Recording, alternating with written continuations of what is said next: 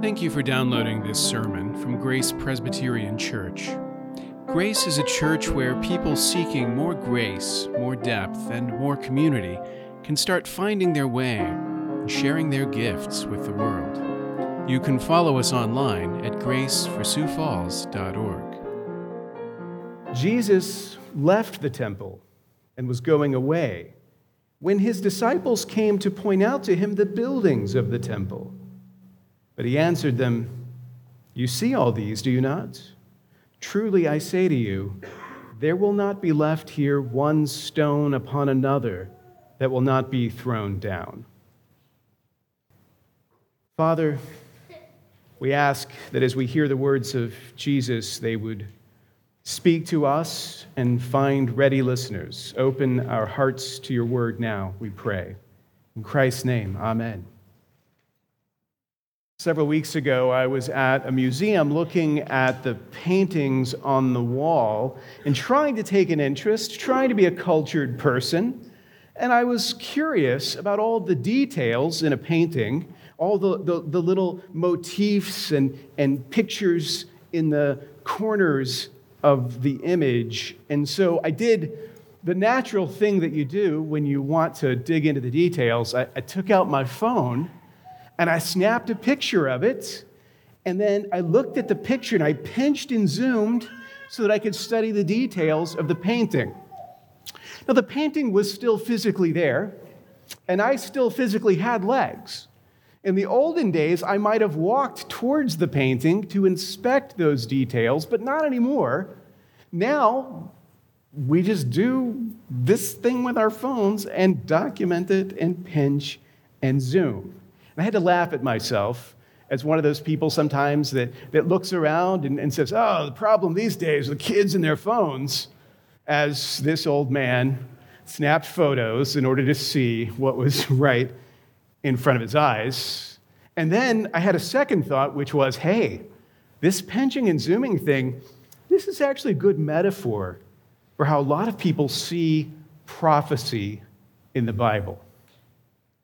In his book, The Return of Christ, G.C. Berkouwer has a term he uses for this common approach to the interpretation of prophecy. He calls it reportorial eschatology.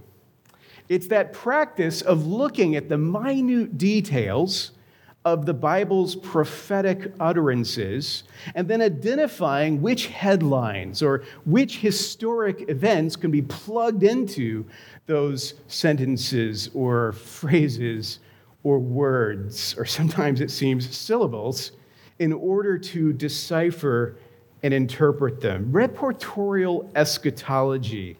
I like it, but I'm going to suggest a substitute, more in keeping with our moment, pinch and zoom prophecy.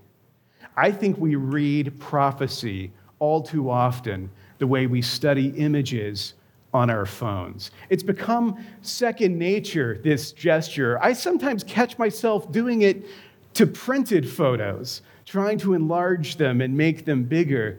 And we do it constantly when we're reading Scripture as well. We zoom in minutely to look at the details. But as we'll see, this isn't the right way to interpret prophecy in Scripture. In fact, it tends to ignore the way that Jesus and the apostles actually interpret prophecy of the Old Testament. But hold that thought. We're going to come back to that. First, we need to think about the immediate moment where Jesus speaks the words that we've just read, the words concerning the temple and the lesson that he's trying to teach to his apostles. The lesson that despite appearances, the permanent things are not the things you can touch. The permanent things are not the things you can touch. We're going to talk about that first. Then we'll come back to prophecy, and we'll find out that the ultimate purpose of prophecy is not actually prediction. It's something more like preparation. But first, let's join Jesus in the temple precincts. Our text opens with words that you could read a lot into, given the ground that we've covered with Jesus already. Jesus left the temple. Jesus has finished what he has to say. He's given his woes. He's spoken his condemnation. He's turning and he's leaving. And then Matthew says the disciples call his attention to the buildings of the temple, which is an odd thing to do given the fact that they've been doing all of this in the shadow of those buildings already. But it makes a kind of sense, right? If you think about this whole episode in Matthew's gospel, beginning with the triumphal entry in this sort of final week of Jesus' ministry in Jerusalem, if you think about what it is Jesus is doing in Jerusalem, what it is Jesus is doing when he goes to the temple, you might think of Jesus' time in the city of peace as a sort of inspection, as a sort of assessment. Jesus taking the measure of the state of the temple. Like the Levitical system, the old covenant order that the temple represents, Jesus has weighed it and he's found it wanting. He has declared that it is corrupt. In chapter 23, thanks to Pastor Dan, we were introduced to all the woes that Jesus pronounces, the words of condemnation. You might think of this text, the beginning of chapter 24, as the verdict. And the verdict is destruction. Or to put it in a slightly rhymier way, the state of the temple will dictate the fate of the temple. The state of the temple will dictate the fate of the temple. The state of the temple is corruption. And so Jesus says the fate of the temple is destruction. Because it is utterly corrupted, the temple will be utterly thrown down and destroyed. And this is going to bring an end not only to the physical structure, but to everything that it stood for. Like the end of the sign will mean the end of the thing that it signified. Now, when we study the transition from the Old Testament to the New Testament, we often talk about the things that don't carry over, the discontinuities, like why things that happened in the Old Testament stop happening in the New Testament. And oftentimes, the reason for that discontinuation is fulfillment. Right? Things in the Old Covenant that pointed forward to Jesus, once Jesus is here, have served their purpose. So they go away, they pass away, but not for some bad reason. More like your job is done, well done, we don't need you anymore because the thing you were pointing to is now here. But not every aspect of that change, of that passing away, is positive like that. The author of Hebrews brings out the fact that part of the reason why the old order passed away was its own inadequacy, its own failure. And here, Jesus is highlighting that theme, the shortcomings of what went before, the failure, the corruption of what went before has led to this judgment. The old way could promise, but it could not fulfill. It could picture, it could symbolize, but it could not deliver on the things that it pictured. Now, this matters, this transition that comes with the destruction of the temple and all that the temple stands for. Like, it speaks to us even now. When the old order passes away, you shouldn't keep putting your trust in those things, as if the new had not come. There needs to be a change in our faith, in our confidence, once God has done this new thing and has closed the chapter on the old. Also, when that old order passes away, when that temple is thrown down, Jesus wants his followers to know that they shouldn't despair, as if the destruction of the temple signals the failure of God's plan, when in fact it is the fulfillment of God's plan, because that judgment is part of the work that God is doing. So, as I said, the Olivet Discourse, it's different from the discourses that have gone before. As Dan pointed out, what we covered in the woes, that's the last public teaching utterance of Jesus. Now what we're going to get is a little bit of behind-the-scenes conversation. Jesus teaching the disciples in response to the question they ask immediately after he pronounces the destruction of the temple. Because everything that flows from the question they ask, it's important for us to think about those men and where they're at in this moment, like their mindset. So even after Jesus has pronounced his condemnation of the physical temple and everything that it stands for, what the disciples do at the beginning of Matthew 24 suggests that they are still in awe of these things. Like Matthew summarizes what the disciples say. He writes, his disciples came to point out to him the buildings of the temple. Now, you have to read into that a little bit because it's not like Jesus had missed them, right? The temple is very visible. As they travel between the Mount of Olives and the Temple Mount, when you're on the Mount of Olives, you have a great view of the Temple Mount. So this isn't a question of wayfinding. It's not a question of Jesus, I don't know if you've noticed, but look, the temple, right? They're calling his attention to the temple for a different reason.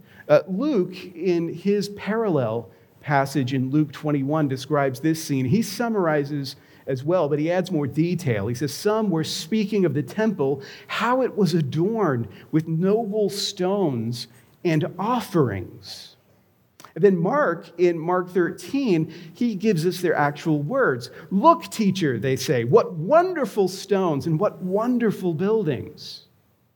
When you take that together, you can get a sense of the conversation. Jesus is saying something like, hey, all of this is going to be destroyed, in response to them saying, look at how great all of this is. Like he's speaking to their awe at what they see. And Jesus makes it clear, kind of bluntly, that this thing that you're so impressed with will be destroyed. It'll be thrown down, not one stone on top of another. Now, little side note here. In John's gospel, you may recall at the beginning of John's gospel, in John chapter 2, Jesus talks about the destruction of the temple. He says in John 2, verse 21, destroy this temple, and in 3 days I will raise it up. And that utterance ends up being repeated at Jesus' trial. We're going to see this again in Matthew 26. His accusers level this charge against him. They claim that he has said, I am able to destroy the temple of God and to rebuild it in 3 days. And then in Mark's gospel, he gives that same charge. He words it like this, I will destroy this temple that is made with hands, and in 3 days I will build another not made with hands. John points out in his account that people who heard this and reported it did not understand the significance of what Jesus was talking about. John says Jesus was speaking about the temple of his body, so that the 3 days was really significant. And that when he died, and after 3 days rose again, the disciples remembered that he had said this, realized what he was talking about, and that realization of fulfillment, right, there had been a kind of prophetic utterance, and now it's been fulfilled, that fulfillment had filled them with belief, had given them confidence in believing. All that to say, in our text, Jesus is talking about the destruction of the physical temple, but sometimes when he talks about the destruction of the temple, he's talking about himself, the temple of his body. And throughout this way of speaking, those two themes, the physical temple and the spiritual temple, are intertwined. They're enmeshed with one another, and that's going to be important for us to remember. Now, the point here is not going to be that the physical is bad and the spiritual is good. Right? Rather, the point is that as paradoxical as it is for us as embodied physical human beings, what is permanent is what is spiritual.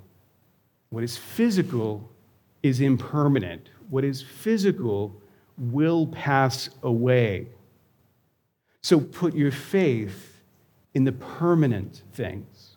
Put your faith in what will not pass away. The faith of the disciples at this moment is really clear. When they hear what Jesus says, their response demonstrates their faith, despite the fact that they are in awe of these impressive buildings and everything they represent. When Jesus says it's going to be thrown down, they don't argue with him. They don't express skepticism. Instead, they pose the question that's going to drive the Olivet Discourse. When will these things be? They ask. And what will be the sign of your coming and of the end of the age? And again, in that reaction, there's something we can learn. The way they respond to Jesus' teaching here is really instructive. Right? They are being called to put their faith in what is spiritual, not what is physical. And yes, that is difficult. In fact, calling it difficult is an understatement. I mean, it's a hard, it's a trying, it's a sometimes ludicrous thing. Impossible. This call to like an otherworldliness, to put your trust and confidence in things that you cannot see and cannot touch, and not to put it in the things that are tangible, in the things that are real. That's a very difficult call. Yet Jesus says, not only are these physical things unreliable and corrupt and subject to passing away, but their very reality, their very concreteness depends on their relationship to the spiritual things that you think are somehow unreal because you cannot see them and you cannot touch them. But the disciples, when they hear about this destruction, they don't challenge it. They believe in the word that Jesus is speaking. Whatever skepticism they might have had before, that skepticism is over. They only have one question now, and that question is, when is this going to happen? When will these things take place? Now, most people, when they hear that trouble is coming, when they hear that destruction is on the horizon, the natural question to ask is something like, how much destruction are we talking about? How bad are things going to be?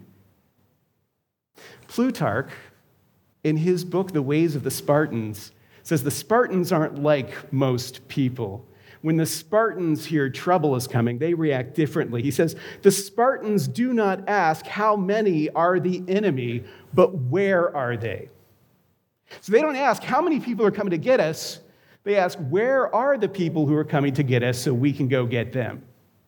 It's a different way of seeing things. And in the same spirit, when the disciples hear that all this will be destroyed, their only question is, when? When? Tell us when these things will take place. Jesus is asking his disciples to trust in him, one man who walks with them, someone they know, and to put their faith in him over the noble stones and the noble offerings that take place in the temple. To put their trust in him over the establishment, over the authority, over the grandeur and the wealth and the power and the ritual that they have witnessed all their lives. And he says, all of that is going away. Trust in me instead. In the same way that in the Old Testament, those Old Testament sacraments, all those signs and seals and their complexity and their mystery in the New Testament give way to simpler and clearer signs. There is a transition, as it were, from this physical temple to a spiritual temple, from the physical kingdom to the spiritual kingdom. And Christ calls his people into that reality. And these disciples answer by saying, when? When will these things take place? Consider this. By the end of the week that we're witnessing here, it will seem as if Jesus' words are exactly wrong. Jesus says, all of this will pass away. Put your trust in me. But after the crucifixion, for 3 days, it's going to look as if Jesus has passed away, and all of this is still standing. As if the ones he condemned, the ones he challenged, have had the final word. And in this moment, what Jesus is telling his followers is, that's not the way it is. It's exactly the other way around. All of that is impermanent. All of that will pass away. And this is what matters. This is what is permanent. Throughout your life, day by day, the world's power and its grandeur, its solidity, its history all proclaim to you that your faith in Jesus is misguided. You're putting your trust in a temple that science and reason and common sense have long since thrown down. When the world looks at Christianity, it says there's not one stone still standing on another, and you'd be a fool to put your trust in those promises.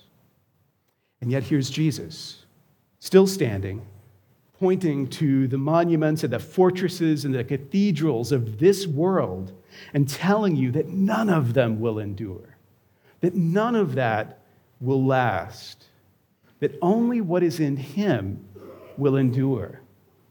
Believe him when he says it. Now let's go back to prophecy. Because what Jesus is going to do throughout the course of the Olivet Discourse is he's going to speak in prophetic mode. And the ultimate purpose of prophecy in Scripture is not prediction, it's preparation. There's this hilarious trope in television. It always fascinates me, but whenever you're watching cop shows and they have surveillance footage, there's a criminal who can be seen on the image, or there's a car zooming past. They're like, wait, stop the footage. I want to see that license plate. They stop this grainy black and white footage, and then the detective says, make that bigger. And they go in, and they go in, and they go in, and all you can see are these blobs and pixels. And then they say, enhance that. And suddenly, all the pixels are clear, and you can read the license plate. And it turns out that no matter how low quality, low resolution any image is, if you zoom in and just enhance it, you can see what's actually there. Now, that's another approach to this problem of the way that we often come at prophecy. So the pinch and zoom prophecy, I'm going to point out two aspects of this error. So the first one is we act as if God has given us in prophecy a giant high-res image, and that the key to interpreting it is to zoom in as far as possible in order to see clearly all of the little details to match this sentence and that phrase and that word to whatever historical event we think would fulfill it. But there's another aspect to it, because sometimes when you zoom in on prophecy, things become a little fuzzy and a little vague. Sometimes when you read prophecy, it's not so clear exactly what is referring to what, and that's when it's really helpful when you can just enhance the image. I don't know if you know this, the way that a computer, artificial intelligence, enhances an image, it takes the actual data that's there, it studies the gaps, what's not there, and then it extrapolates or interpolates what would connect those things. Now, that act of interpolation is what a regular person would call guessing. Guessing. The computer guesses what should be in those gaps and then supplies those things. So the high-res, restored, interpolated image is not a picture of reality. It's a detailed picture of the guesswork that has gone into filling the gaps. That, too, is very characteristic of our approach to prophecy, right? When there are gaps in what Scripture says, we interpolate, we guess what needs to go into the gaps in order for it all to make sense. And let's just say some guesses are better than others, right? Conservative guesses tend to be better than more specific ones, I'm looking at you, dispensationalism. But regardless of your guesswork, all your guesses are still guesses. They don't become God's word because it looks to you like they fit. The problem with this pinch and zoom approach to prophecy is that high-res images are a terrible metaphor for actual prophecy. If you want a metaphor for what prophecy is really like, you could go back with me to the museum. Prophecy in Scripture is a lot more like Impressionist paintings. So Impressionist paintings, think of Manet and Monet and Renoir and Pissarro. These are images that are created stylistically to represent the subjective perception of the human eye. And when you look at an Impressionist painting, you realize not only are the objects in the painting sort of in relation to one another, like the distance between them is somehow created through this technical impression, but the artist somehow has to think about the distance of the viewer as well. So that an Impressionist painting, if you look at it from the right distance, appears to be exactly what it is. But if you go too close, you don't actually get more detail. What you get is abstraction. What you get is only a visual of the brushstroke and the technique. In other words, to see what it is, you have to be standing at the right distance. And I think that's a good way to think about prophecy. Because the prophecies that we can be absolutely certain about the details of their fulfillment are the ones that have already been fulfilled, that New Testament authors tell us have been fulfilled.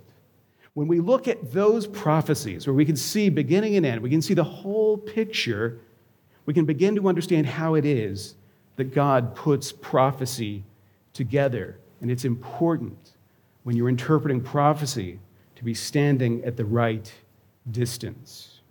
Right? To interpret this kind of image correctly, you don't zoom in and peep at the pixels. You stand back and you admire. That's how biblical prophecy seems to work. This is overstating radically, but in biblical prophecy, there's typically a near fulfillment and a far fulfillment. Something near, something far. But the way that they go together isn't easy. So it's not like you'll read a prophetic passage and it'll be like verses 1 through 5 are the near fulfillment, and then picking up in verse 6 through 10, that's the ultimate fulfillment. Wouldn't that be nice? Instead, the near and the far, the immediate and the ultimate, are often right on top of each other and intertwined together. I'll give you an example. If you go to Isaiah, and you look in Isaiah 7, Isaiah 9, at the prophecies surrounding Emmanuel, the sign of Emmanuel, when that is given, is one of these near fulfillment and far fulfillment situations. If you go back and you read those famous passages that we quote from every Advent, you will find that some of the things that are mentioned there do not apply to Jesus. That some of the descriptions really don't fit Jesus.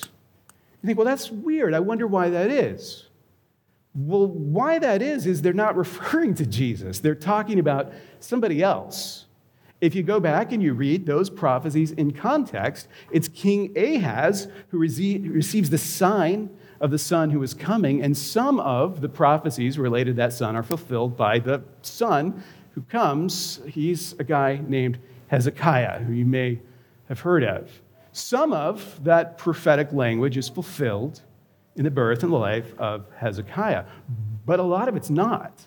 If you go back and you read that stuff, in fact, if you'd read it in the days of Hezekiah and someone had said to you, well, Hezekiah is the fulfillment of this prophecy, you could have read that and said, I don't think so. Because there's a lot of stuff here that doesn't fit Hezekiah. Well, that's because it wasn't referring to Hezekiah. It was referring to the Messiah, to the king who would come, to Jesus Christ. But the problem is, when you go back and look, they're not divided easily. There aren't section headings letting you know which one points to which. They're on top of each other like that. And if you're in the details, if you're looking too closely, it's confusion. But when you look from the New Testament perspective and you look back from the right distance, you see how the promise has an immediate fulfillment and an ultimate fulfillment in Jesus Christ.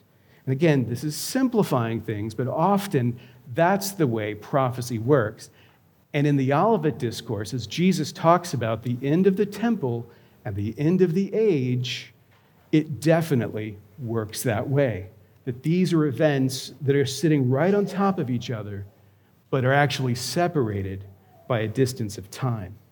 The disciples ask, when will these things be? Meaning, when will the things you just told us about be? The overthrow of the temple. When is that going to take place? And that's a straightforward question, and Jesus gives it a straightforward answer. This is the near fulfillment. This is going to happen soon. It's going to happen, Jesus is going to say, in this generation. Just as he promised in chapter 23 that the judgment he was talking about on the Pharisees and scribes would befall this generation, the destruction of the temple will happen in this generation. Jesus says to his disciples, there are people alive now who will be there to see this happen when this old order passes away and the new order of King Jesus comes in power. You will live to see this. That's the near fulfillment. And it's easy for us to talk about that because it happened already. In AD 70, the Romans literally destroyed the temple. They fulfilled that aspect of the prophecy. But as you read the Olivet Discourse, you'll say, well, some of that fits the destruction of the temple in AD 70. Some of it doesn't. Well, that's because some of it's talking about the destruction of the temple in AD 70, and some of it is talking about the later coming, the later judgment at the end of the age. That second question they ask, what will be the sign of your coming and the end of the age? That's a more complicated question because the disciples are putting all this stuff together that's actually more complicated. The sign of your coming? Well, which coming are you referring to? Right? They're not thinking of the second coming as we would understand it. They're thinking of when are you going to kind of reveal your power? When are you going to take your throne? What will be the sign of the end of the age? Well, when we hear the end of the age, we think of like the end of the world, like the second coming of Christ and the final judgment. But New Testament authors over and over again will refer to the days they're living in as the last days. And they're right, because they are living in the end of that old age that comes to that final climax at the destruction of the temple in AD 70. So again, all of these things are on top of each other. They're interwoven. To some extent, we can take them out and separate them. We can say this refers to this, that refers to that. But not always. There will still be some mysteries. So as we attempt over the course of the next few weeks to dig into these things, we're going to solve the mysteries we can solve, and we're going to acknowledge the mysteries that remain. But that does lead to one final question that would be a good one to end on, which is this. If biblical prophecy is this complex and complicated, then what's the point? If we want God to tell us what's going to happen, wouldn't it be nicer if he would just sort of lay it out, preferably with a chart? Why does he do it this way? What is the point of this? Right? Talking about prophecy this way makes Jesus sound like one of those mystery novelists who does not give all of the clues the reader needs to solve it on their own. You know, the kind of book you read where when the detective reveals who the killer is, you're like, okay, well, now I get it. Now that you've told me all this stuff, I see how it makes sense. But there's no way in the world that I could have figured this out in advance. That's not fair. Right? Agatha Christie would never do this to me. She would have given me all the clues so that when the solution is revealed, I could just kick myself and say, well, I should have known already. Or if you're smarter, you could say, actually, I got there long ahead of you. And that's the way we think about prophecy. Prophecy is a mystery novel. And God, if he's going to be fair, needs to give us all the clues so the ones of us who are smarter can figure it out in advance. Obviously, these things are going to be mysterious to a lot of people, but those of us who are going to be scholars of prophecy, surely we should be able to apply ourselves to the clues and come up with the right answers. Otherwise, it's just not fair, because prophecy is a puzzle that we're meant to be able to figure out in advance. That's exactly wrong. That is a terrible metaphor for prophecy. A better one, and I promise the last one, the last metaphor for prophecy, at least in this sermon. Yeah, it's a mystery, but it's a different kind of mystery. Prophecy isn't the kind of mystery that if you pay enough attention to all the details and you watch all of the signs, then when you find yourself at the pearly gates, standing in line to be admitted to heaven, and God is about to speak to you, and you say, hold on, and you pull out your little envelope, you say, wait a second, you open up your tokens, and you say, I know, it was Colonel Mustard in the library with the wrench. I got there first. Now tell me what it was. No. It's a mystery, but it's a different kind of mystery. It's more like the kind of mystery that leads to awe. It's the kind of mystery that humbles you. It's the kind of mystery that points you back to your reliance. It's the kind of mystery that creates in you a state of awareness. But the question is, awareness of what? What is the state of being that prophecy is meant to communicate? It's the need to stay awake and to be ready. G.C. Berkouwer, in the book that I mentioned earlier, says the New Testament places such a strong emphasis on the Christians being ready at all times for the return of the Lord that one might wonder whether the whole essence of faith is summed up in the word watchfulness. That all of faith could be summed up as watchfulness. When Jesus comes and he confronts the old Levitical order down to its finest details, he sees in all of it like an arrow. It's meant to be pointing forward to him. But when the Messiah comes, that arrow pointing to him isn't paying attention at all. It isn't keeping watch. It isn't ready. It's asleep. It's abandoned. It's calling. It is corrupt. Now, we can't judge them for sleeping. The apostles themselves couldn't watch for 1 hour without sleeping. Left to our own strength, we couldn't either. That's just the point of prophecy, though. The point of prophecy is to show us that the course of history and human destiny has not been left to our own strength. When prophecy is fulfilled, we stand back in awe and we suddenly realize that the random events of our chaotic lives and the seemingly meaningless way that one thing happens and another doesn't, that's not the reality, that's just how it seems. The reality is that God is in control. God doesn't need to give us puzzles to solve. He doesn't need us to solve puzzles for him. His love for you, your security in him, does not depend on you solving anything. Instead, it's God who's working. It's God who uses the brush of history and the paint of human action to create his own vast, awe-inspiring portrait of his powerful love. And at the center of that portrait is the cross. And you don't need to pinch and zoom in to see the grain in the wood or the rust on the nails. You just need to stand there and behold, the eyes open, watchful, and waiting. Thank you for listening. You can find more sermons from Grace and information about joining us for worship by visiting our website at graceforsiouxfalls.org. We also invite you to visit the iTunes store and subscribe to the Sermons of Grace podcast.